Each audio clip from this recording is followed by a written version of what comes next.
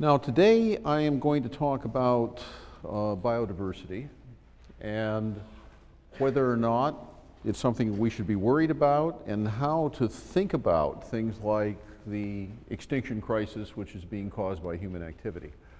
And I don't want you to forget this extremely simple idea here, that the impact of humans on the environment basically is a function of how many people there are on the planet times the average amount that each of those people consumes, multiplied perhaps by some fudge factor to express good or bad behavior on the part of the humans. And I think that the Greeks probably could have written that down 2,500 years ago. It's pretty straightforward. It's nothing that is particularly surprising. Nevertheless, it is striking to me that this half of the equation, the upper half of the equation, which is the population problem, has pretty much disappeared from public discourse on this issue. And I think it's a result of pushback from various groups that see any discussion of the population problem as inevitably involving contraception or abortion, which for some groups has religious issues. And it's also pushback from the poor countries of the world against the rich countries, saying, you can't come down here and tell us what to do after you've all gone and screwed up your own environment. Let us get on with our own lives, and that's not our priority. Nevertheless, in the long term, that's true. The impact of humans on the environment of the planet is basically a function of how many people there are on the planet times how much they're using. And we can't get away from that.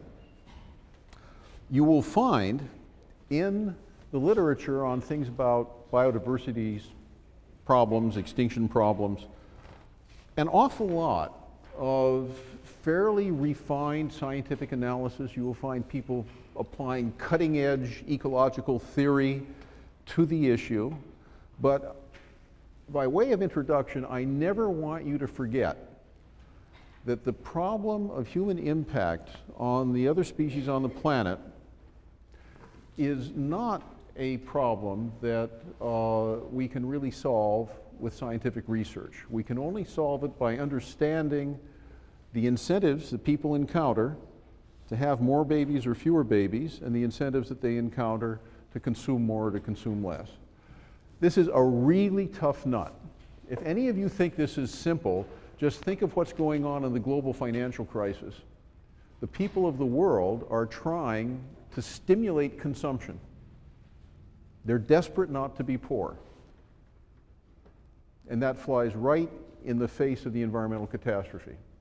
I don't think there's any easy answer on that. Yeah, Blake? People are interested in this topic. There's a class at CUNY 150 population growth. All right. Yeah, Bob Wyman teaches a class on population growth. It's got some very, by the way, let me just take one of Bob's slides, which he shared with me recently. If you go around the planet and you ask people how many babies do they want, good sociological research indicates that they want about 2/3 of what they actually get. And that suggests that the easiest way to solve the population problem is not to do anything draconian, but just to give every woman on the planet control of her own reproductive fate.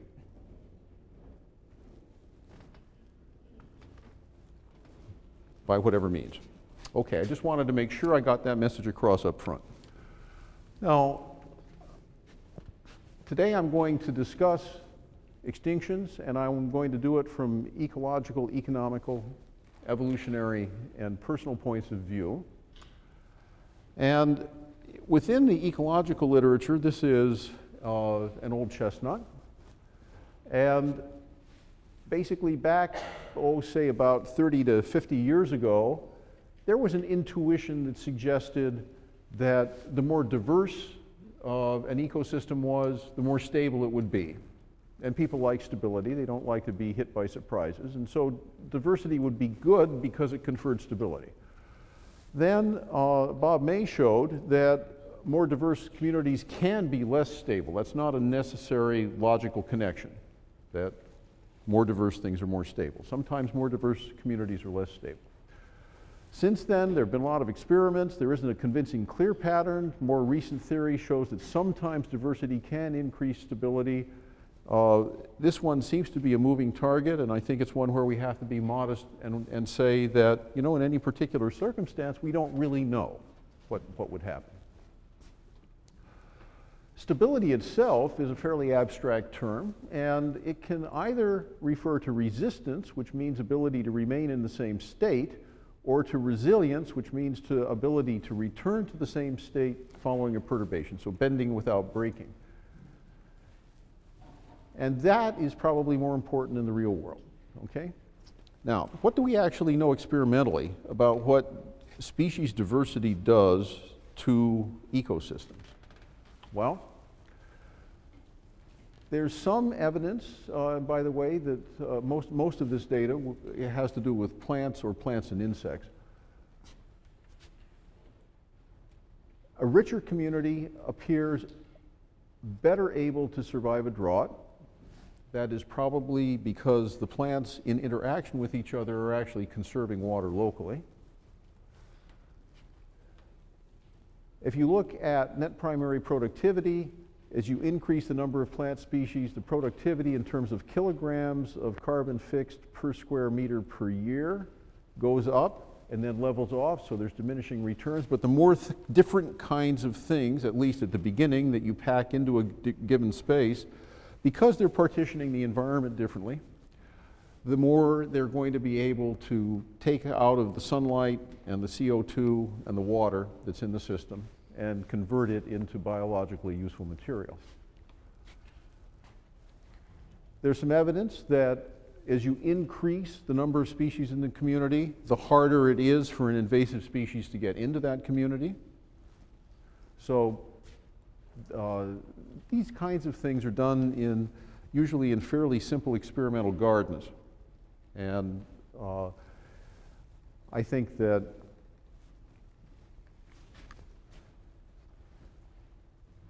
the application of that to the real world, I have to remain agnostic on. It might work, it might not. Recently, there was a very nice paper. This is in Proceedings of the Royal Society this year, showing that more diverse pollinator communities provide more reliable service. So this x-axis here is proportion of native vegetation, and this is the number of pollinator individuals, and this is, again, proportion of native vegetation and number of visits. And basically, what it's showing is that the more diverse the pollinator community, the more likely it is that the plants in it are going to get pollinated, because the different kinds of pollinators are complementary. They're trading services as they come in. So and this connects a bit to ecosystem function, because after all, one of the things that Mother Nature gives us in agriculture is the services of the pollinators. And if we didn't have them, the almond industry and the apple industry of the world would collapse. So if we do things that wipe out the pollinator community or radically simplify it, this paper suggests we can expect that we're going to have a decrease in our fruit and our nut crops. So a few ecological points about diversity is that it does seem to improve some ecosystem properties. There's some evidence that connects species diversity to resilience and to resistance to invasion. Not too many people who have been working in the ecosystem function end of science have been terribly worried about the diversity of individuals and genes. They've been looking mostly at species diversity, but it may very well be that if you have, say, a group of pollinators and you look within a single species and you compare very genetically diverse species of pollinators with very genetically homogeneous species of pollinators, that the genetic diversity may also have a significant impact. So there are a whole series of levels at which one can ask the diversity question, and not all of them are equally well researched. Now, let me just go back to the ecological view of diversity here and make a general comment on it. One of the arguments that conservation advocates use is that biodiversity is important for ecosystem function. And I'm now about to go into an argument on ecosystem function, okay? And it's about how much it's going to cost us to replace those services. And I'm just setting a pointer here because I'll come back in a few minutes and point out that if you claim that you need a lot of biodiversity to maintain clean air, clean water, pollination services, everything that nature gives us for free, but if nature is really redundant so that you could actually get rid of 90% of the species on the earth before you even noticed any decrease in ecosystem function, that you are then involving yourself in a political argument which is quite dangerous. And that is that you appear not to know what you're talking about, because your critics could come back year after year and saying, oh, we've lost another 10% of the species on the planet and the ecosystems are still functioning just fine. You're just crying wolf. Until, of course, you get down to the point where you've trimmed away so many that the next ones really do make a difference to ecosystem function, and then we're all in deep water. So there is a real problem here of being able to communicate to the general public and to politicians the issue that you could have a lot of ecosystem redundancy, which is buffering you from the extinctions that might otherwise be affecting ecosystem function. But at some point, if you've eliminated a lot of species, you will hit a limit at which there's no redundancy left. And at that point, ecosystems start to collapse. So let's now go through the economic argument, and you'll see how much it might cost to replace things. So there have been attempts, mainly by Bob Costanza and his group, he's now at the University of Vermont, to estimate what is the value of ecosystem function. And before we get into Costanza's, we can look at something like Habitat 2. So Ed Bass decides, 20 years ago or so, to build a very futuristic architectural piece out in the Arizona desert, which is an attempt to see whether or not you could actually build an interstellar spacecraft with a self-enclosed, completely recycling ecosystem such that people could go in it and there would be everything in it that people would need to live forever. So, if you just make one of those things and put it out into space, potentially humans could colonize other galaxies. It's a very bold idea, right? So, it cost $9 million per person. And if we wanted to replace the Earth with that, you could figure that it's about 54,000 trillion to support everybody on Earth, to get them to another galaxy. Unfortunately, Habitat 2 didn't work. So it wasn't complete. And the people who went in it and tried to live in it had to bail out after about 6 months. So this line of reasoning, which by the way is always going to end up with very big numbers, is basically a comment on externalization, and externalization is economics talk for things which are not my problem, thank you. So they are basically what we define in our approach to the problem as being outside the scope of the problem and outside the scope of our ability to come up with a solution. And I think you'll see that some of these things need to be internalized. So the issue of externalization is that in economics, it means it's not captured by the market.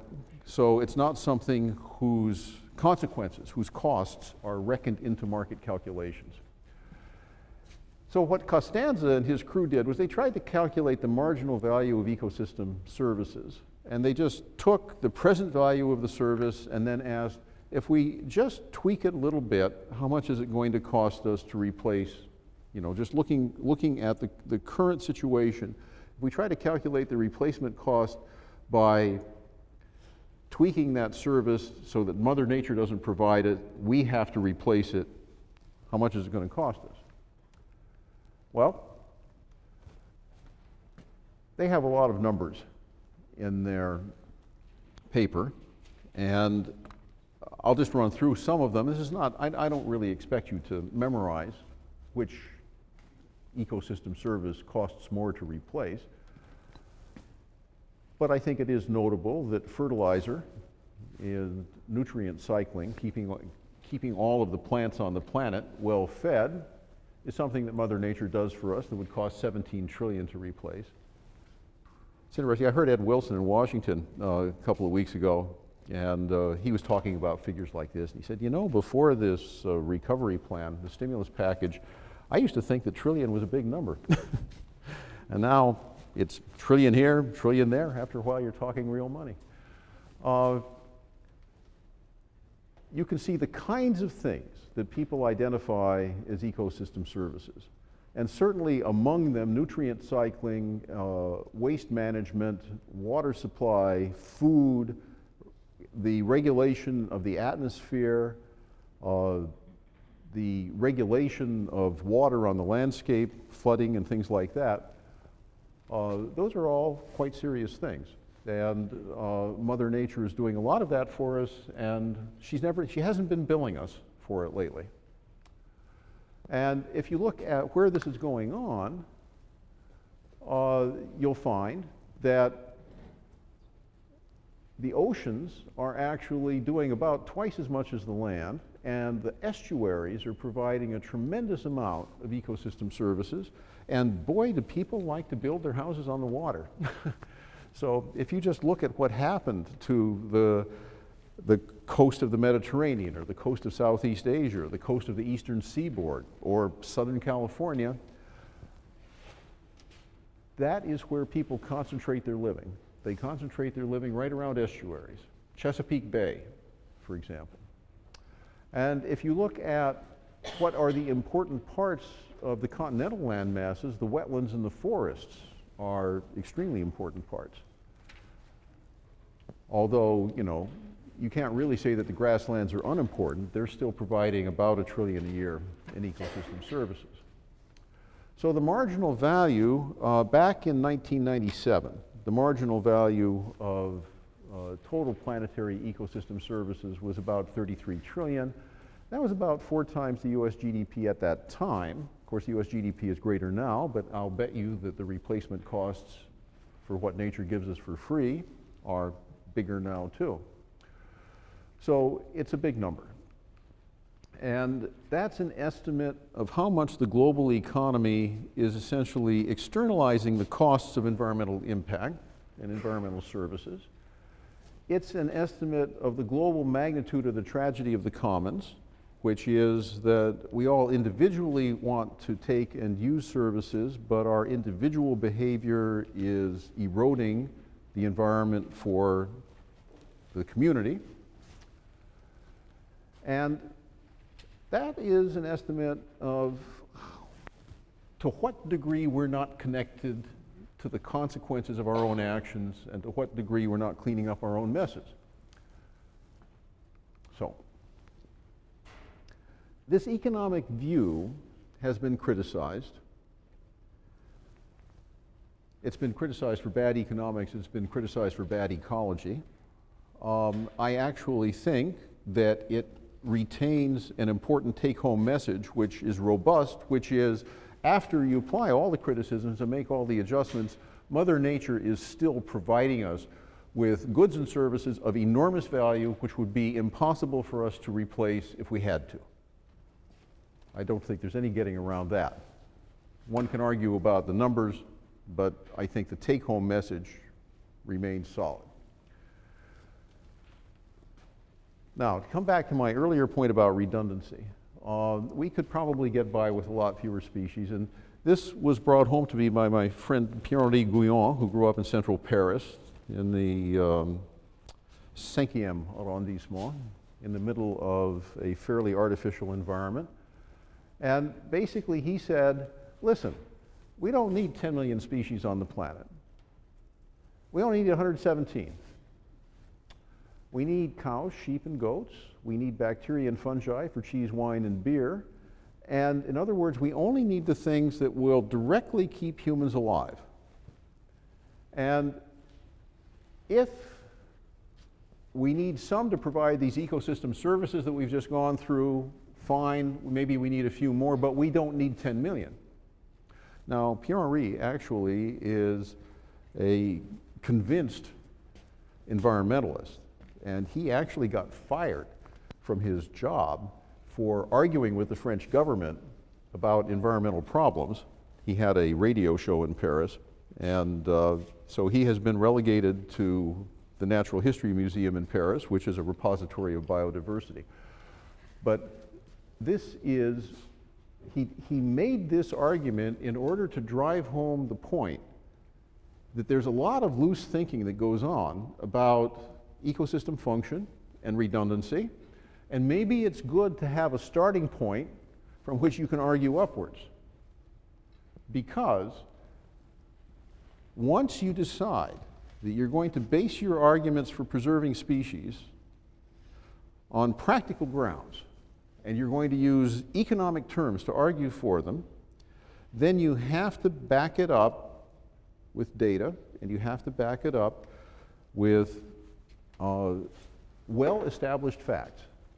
And by starting with just 117, I think that you were forced to confront a number of pretty serious issues in trying to make those arguments.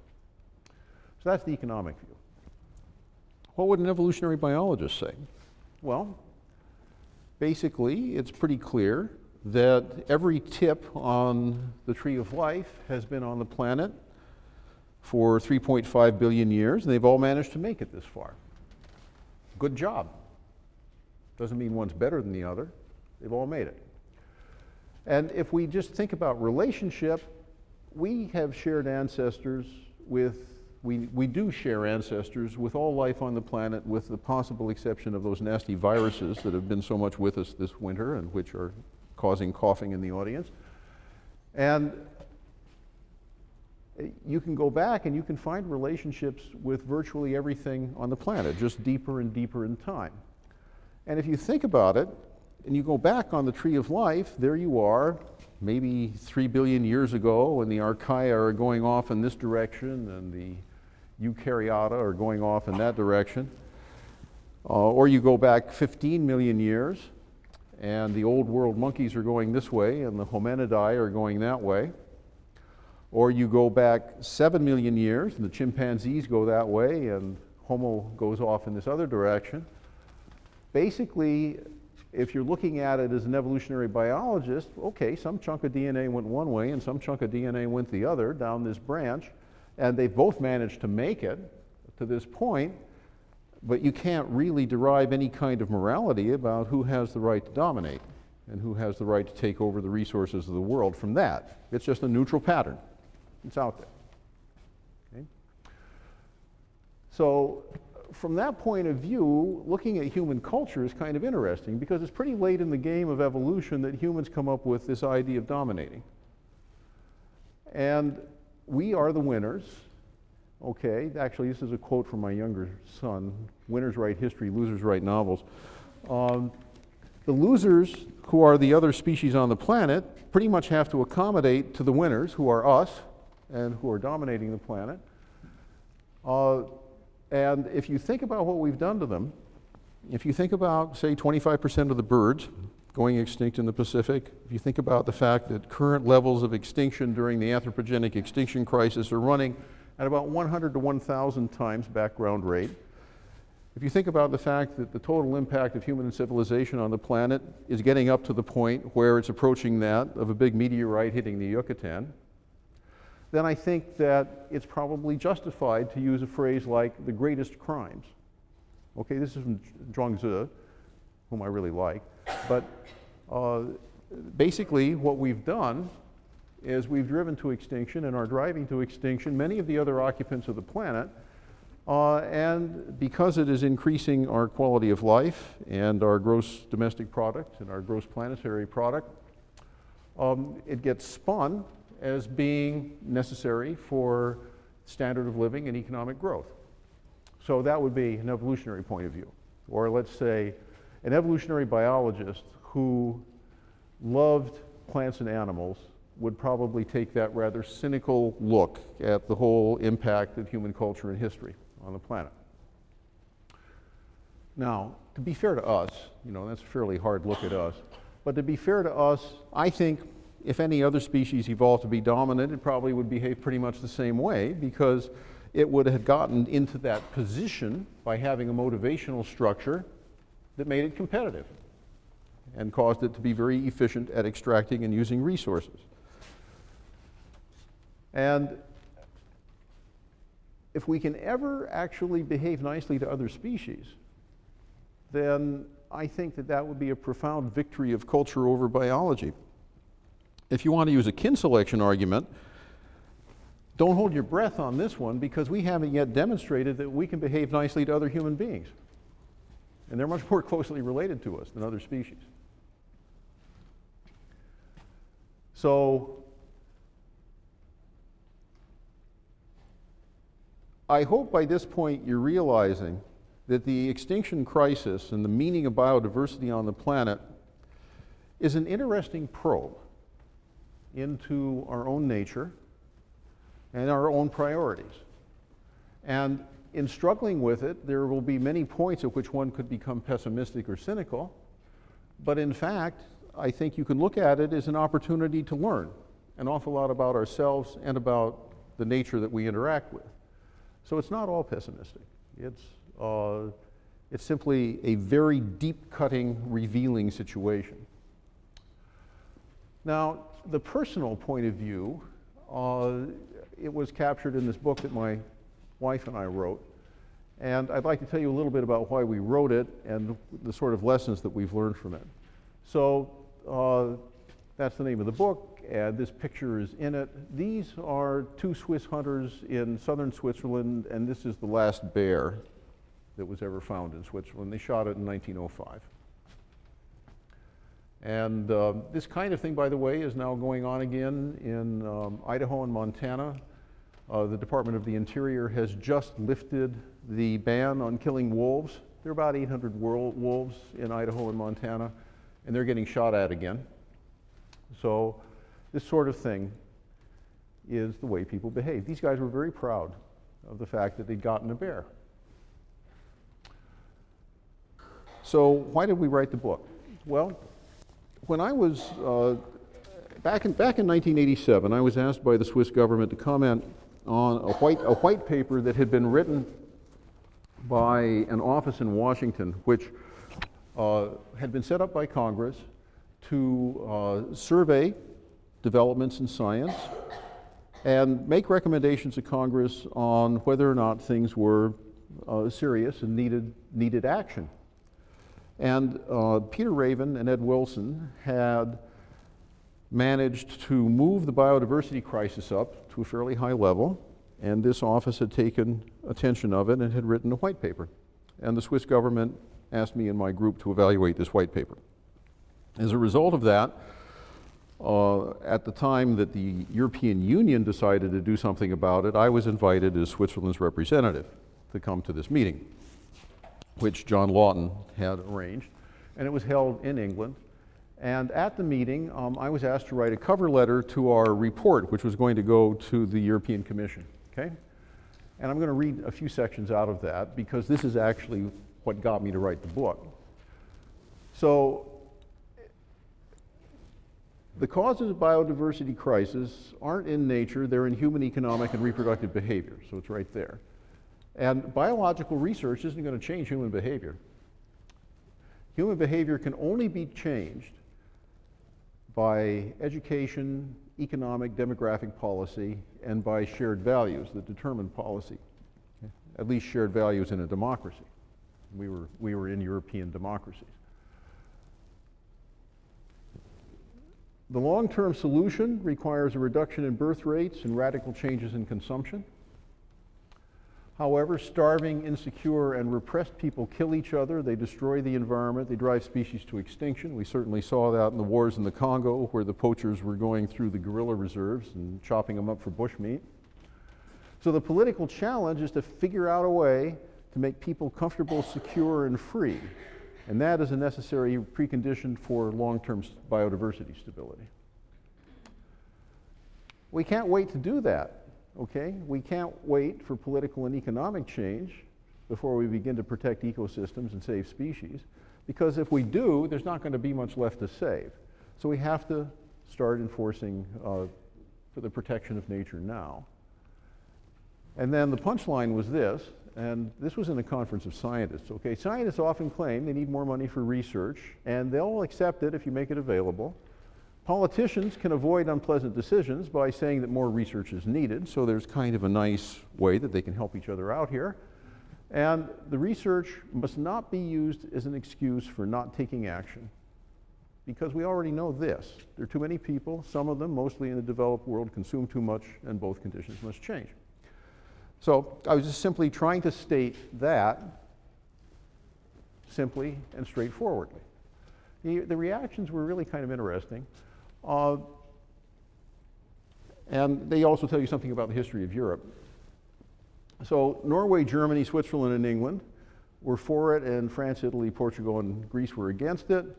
The French delegate felt it would play into the hands of the far right. It would provide a justification for deportation of immigrants, characterized my attitude as eco-Nazi, and as usual, whenever the French were pushed into a corner and they want to pull out a trump card, a violation of the rights of man, okay, which they wrote. By the way, this French delegate went on to become the environmental head of UNESCO. So that was his attitude.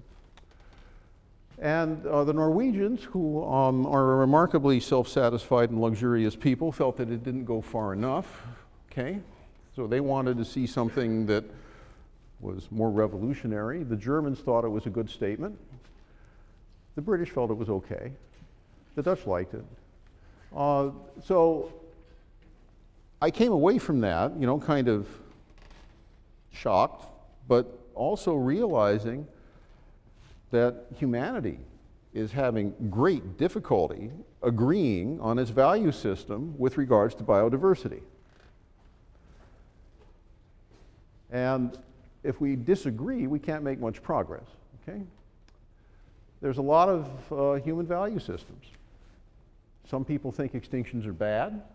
Just about anybody in this department would, because they love animals, plants, and that's why they are chosen this career. Some people might say that extinctions aren't important, that really what we need to do is have a healthy economy and save all the poor people in the world and provide health care for that, forget about nature, you know, that's a secondary priority. And other people might say that extinctions might even be good. You might wonder who that is. Any person who owns private property on which an endangered species has been discovered is motivated by the current incentive structure of US law to make sure that that species goes extinct before the federal government finds out that it exists. Because if the federal government finds out that it exists, their property is open to condemnation proceedings, and they lose it. So I have friends who are ranchers in Hawaii who think exactly that way. So because of this, there are lots of conflicts. We can't reach agreement, and we don't agree in that. So how do you change value systems? How do you get people to agree? How do you shift balance? And I thought at that point that it might be good just to show how people emotionally react to the process of watching a species go extinct. And Bev and I got together, and I had originally tried to do this as a novel, and I discovered that my ability to write convincing fiction had been totally destroyed by 25 years of writing scientific papers. And so Bev, who was a journalist, said, why don't we go and interview people? She's a journalist, and she knows how to interview people. And she's a remarkably sympathetic personality. I'm kind of, you know, big and have a white beard and whatnot, but she's very sympathetic, and boy, can she get information out of people. And so we decided to try that. And our first interviews were with Christoph and Hedwig Busch about the chimpanzees in the Ivory Coast that are going extinct. And they were very deeply moving interviews. We decided it was going to work. So we wrote the book. And I just want to take a couple of examples out of the book. This is the alala, the Hawaiian crow. And it was on the island of Hawaii. When I was young, you could occasionally see a juvenile flying in the northern part of the island. By the time we started looking into it in the 1990s, there were only 11 crows left. They were down from 110 in the wild. And they had disappeared from every ranch except the one ranch whose owner kept the biologists off the ranch. And basically what had been going on is that the crows, this is a skull of an alala, the crows had been encountering incompetent people. And the take home from that particular chapter is that competent people are in short supply. So in order to try to save them, the biologists had taken more than 100 eggs and fledglings into captivity, and they'd killed all of them. Not one survived. And the owner of the ranch, where they were still managing to live, Cynthia Saley, she decided that she wasn't going to let anybody on the ranch who was not really motivated to help save the crow, and so she told the biologists that if they were going to work on her ranch, they couldn't publish any of the results, and that immediately stopped all activity. So the biologists were interested in their publications as much as, or perhaps a little more than, they were interested in the crows. And what happened, there was a crazy incident. U.S. Fish and Game told Cynthia that she was in violation of the Endangered Species Act, and so in order to save the crow, remember they'd already killed 100, they were going to come in with a helicopter and net the remaining crows out of the air. Now they admitted that they hadn't practiced on house sparrows, okay? And there are only 11 of these species left in the world. So the helicopter is going to come in and a biologist hanging off the helicopter is going to net the crow out of the air because Cynthia wouldn't allow them onto her property. Well, at that point, Cynthia realized how crazy it was and went to the governor and got the governor to intervene, and a committee from the National Academy of Sciences came out, got the Peregrine Foundation involved from Idaho, and some competent people reassured Cynthia that they would be able to deal with the situation. So they took some of the remaining crows into captivity and established a captive breeding program that now worked.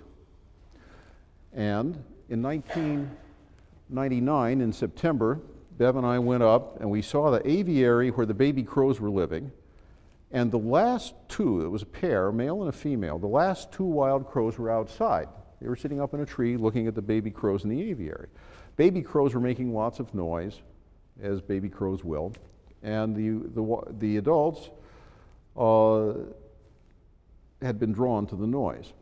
Now, it turns out that if you are a baby crow and you don't have a wild reared parent, you don't have anybody to teach you that you're supposed to shut up by 7 o'clock in the morning. And so every time they released some of these captive reared crows, they talked a lot and they got noticed and they got eaten by the rare and endangered Hawaiian hawk. So there still are some captive reared crows, but they can't release them. So essentially this species now exists in captivity. It doesn't exist in the wild anymore. It's gone extinct in the wild. The next story has to do with economic and demographic processes. And this is a story from Chinese history. It was assembled by a Dutch diplomat named Van Gulik, who, among other things, wrote some nice mystery novels set in China, set in Tang, China. And it's about white-faced gibbons. So the white-faced gibbon currently exists in southern Vietnam and in Thailand. At the beginning of written Chinese history, there were white-faced gibbons north of Beijing. So it overwintered in the mountains in the snow north of Beijing. By the time of the Tang, by the time the Tang fell, so say roughly 900 or 1000 AD, it had been pushed down to the Yangtze, and then since then it had been pushed out of the country. And it was a very important symbol in poetry and painting. The gibbon and the crane were both symbols of longevity. When a Taoist saint got old, he was supposed to turn into a gibbon and become immortal. The male gibbons have a very haunting cry And if you are a monk meditating in a monastery on, say, the banks of the Yangtze Gorge, you could hear at 5 o'clock in the morning a gibbon 15 kilometers away giving out its territorial cry. And for that, brought in all of the magic and mystery of nature into their imagination. So it became an important cultural object. Well, von Gulick made this map, which basically, so this is the Huanghe, the Yellow River, this is the Yangtze here, and it shows sightings of gibbons all labeled at different times. And basically, by the end of the 19th century, they'd been completely pushed out of China. Now, the interesting thing about that is that in AD 170, in the later Han Dynasty, a group of policy wonks come to the emperor and say, "Oh, emperor, the gibbon is going extinct. It is a terrible thing." And the emperor says, "Yes, it is a very important part of our culture. We must preserve it. I authorize the army to stop the peasants from cutting down the forest." That is what was causing the gibbon to go extinct. It was habitat destruction. And the habitat destruction was driven by demography. Poor farmers were having babies, and they needed charcoal to cook food to feed their babies. So for a year or two, the army went out and protected the forests, but then there was a revolution, the Han Dynasty fell, the central control vanished, and the demographic processes did not change. There were still poor farmers having babies, and they still needed to feed their babies, and they still wanted charcoal. So basically, the forests of China got cut down, and the gibbon went extinct in China. And that happened nearly 2,000 years ago. You might want to ask yourself whether that might not still be going on. Let's take a look at a more recent case in a politically stable nation, our own, and this has to do with the Barton Springs salamander. Barton Springs, how many people here know Barton Springs? Austin, Texas? Have you swum in Barton Springs? Yeah. Barton Springs, people in Austin love Barton Springs. Nice steady temperature, middle of a hot summer, jump into the springs, it's nice and cool, clean water flowing out of the karst formation. It's one of the big quality of life issues in Austin, okay? Well, there's a little salamander that lives in Barton Springs. And it was used together with the SOS or Save Our Springs Alliance as a method of trying to preserve the springs and the area around it from development.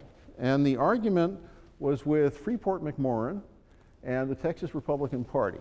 Freeport-McMoran is based in Louisiana, and it's one of the world's largest mining companies. It's a pretty cutthroat enterprise. These people have employed the Indonesian army to put down revolts in the western part, in West Irian Jaya, western part of New Guinea, where they have big copper and gold mines. And they play hardball. And they were behind a scheme to put a city roughly the size of San Francisco next to Austin on the area out of which the water drains to go into Barton Springs. And so the environmentalist argument was, we need to save the springs, therefore we can't have the city, which is going to just completely destroy our quality of life. And inside the springs, there are about 20 more endemic species. Actually, they've now found another salamander in the springs as well. However, the U.S. Endangered Species Act doesn't allow you to use a legal argument to preserve a species unless it's been named. And so David Hillis, in 1991, I think, named the salamander and described it officially in the scientific literature as Eurycia sos aurum, for Save Our Springs, aurum, right? And it's a cute little salamander. Here it is. It's about 2 inches long. And I've been in the springs and I've seen them. And the political response to trying to get this species listed was really massive. So Kay Bailey Hutchinson made sure there weren't any listings in the whole US for a year so that the salamander wouldn't be listed. And Mark Kirkpatrick and his then wife Barbara Mahler and Bill Bunch, who's an environmental lawyer, they used the Endangered Species Act, and finally they forced the Secretary of Interior to list the salamander. It took 4 years, and during that 4-year period there were no species listed in all of North America. This one little salamander was holding the whole thing up for the whole continent. So the development was blocked temporarily. And by the way, if the development had gone through, it would have meant billions of dollars. It was big, big money. But this kind of conflict never ends. We've been back in touch with the people there recently. We're trying to update this story a bit. They do have a successful captive breeding program. They have been able to limit the development somewhat, but the pressure is just not going to go away.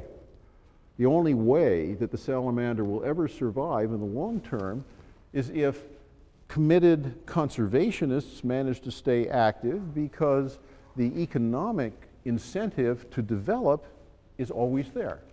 It's not going to go away either. So to summarize these different points of view, if you just take the scientific point of view, there are some advantages in some experiments that show biodiversity is a good thing, but results are mixed. And if you just review all of the biodiversity stuff on ecosystem function, you have to come away honestly and say, well, it's a mixed bag. The economic view is that the services would be very costly to replace, but how they depend on diversity is not clear. So that's because we don't know the redundancy in the system, and we don't know when we hit the critical point. The evolutionary view is that all living things are related, but there isn't any natural value in diversity. The evolutionary or purely scientific point of view would be that there is no value in nature. So, whether the planet's dead or alive actually doesn't make any difference. If we then place a human value on diversity for cultural reasons, as we saw with the gibbons, or in our own culture, every one of you is probably sitting in this class because you had a nice experience with some kind of biodiversity at some point. Well, basically what that does is we are placing a human value on something, and we've won the battle, and now our value system, which is our own Homo sapiens value system of one kind or another, and you've seen there are bunches of them, is being placed on the rest of the planet. So some people spin to exploit the planet, some people spin to conserve it. So what is the origin and justification of values? This interesting case of the biodiversity crisis causes us to confront that rather deep and personal question. And when you encounter people who are actively engaged in the conservation movement and environmentalism, I think you actually have to ask, are the values that they're deploying really something that is general and that you can derive for all people at all times, or is it simply an expression of their personal taste? I happen to love orchids and porpoises and so forth. Other people like to eat porpoises. We're both human beings. So if you want to read further on this, actually the one that I really recommend that you read is this book by E.H. Carr on international relations between the two world wars. That's sort of a modern Machiavelli or Thucydides that shows you how the nations of the world actually behave when they are faced with decisions on deep matters. They behave in a very, very hardball way. Okay, next time we go into behavior.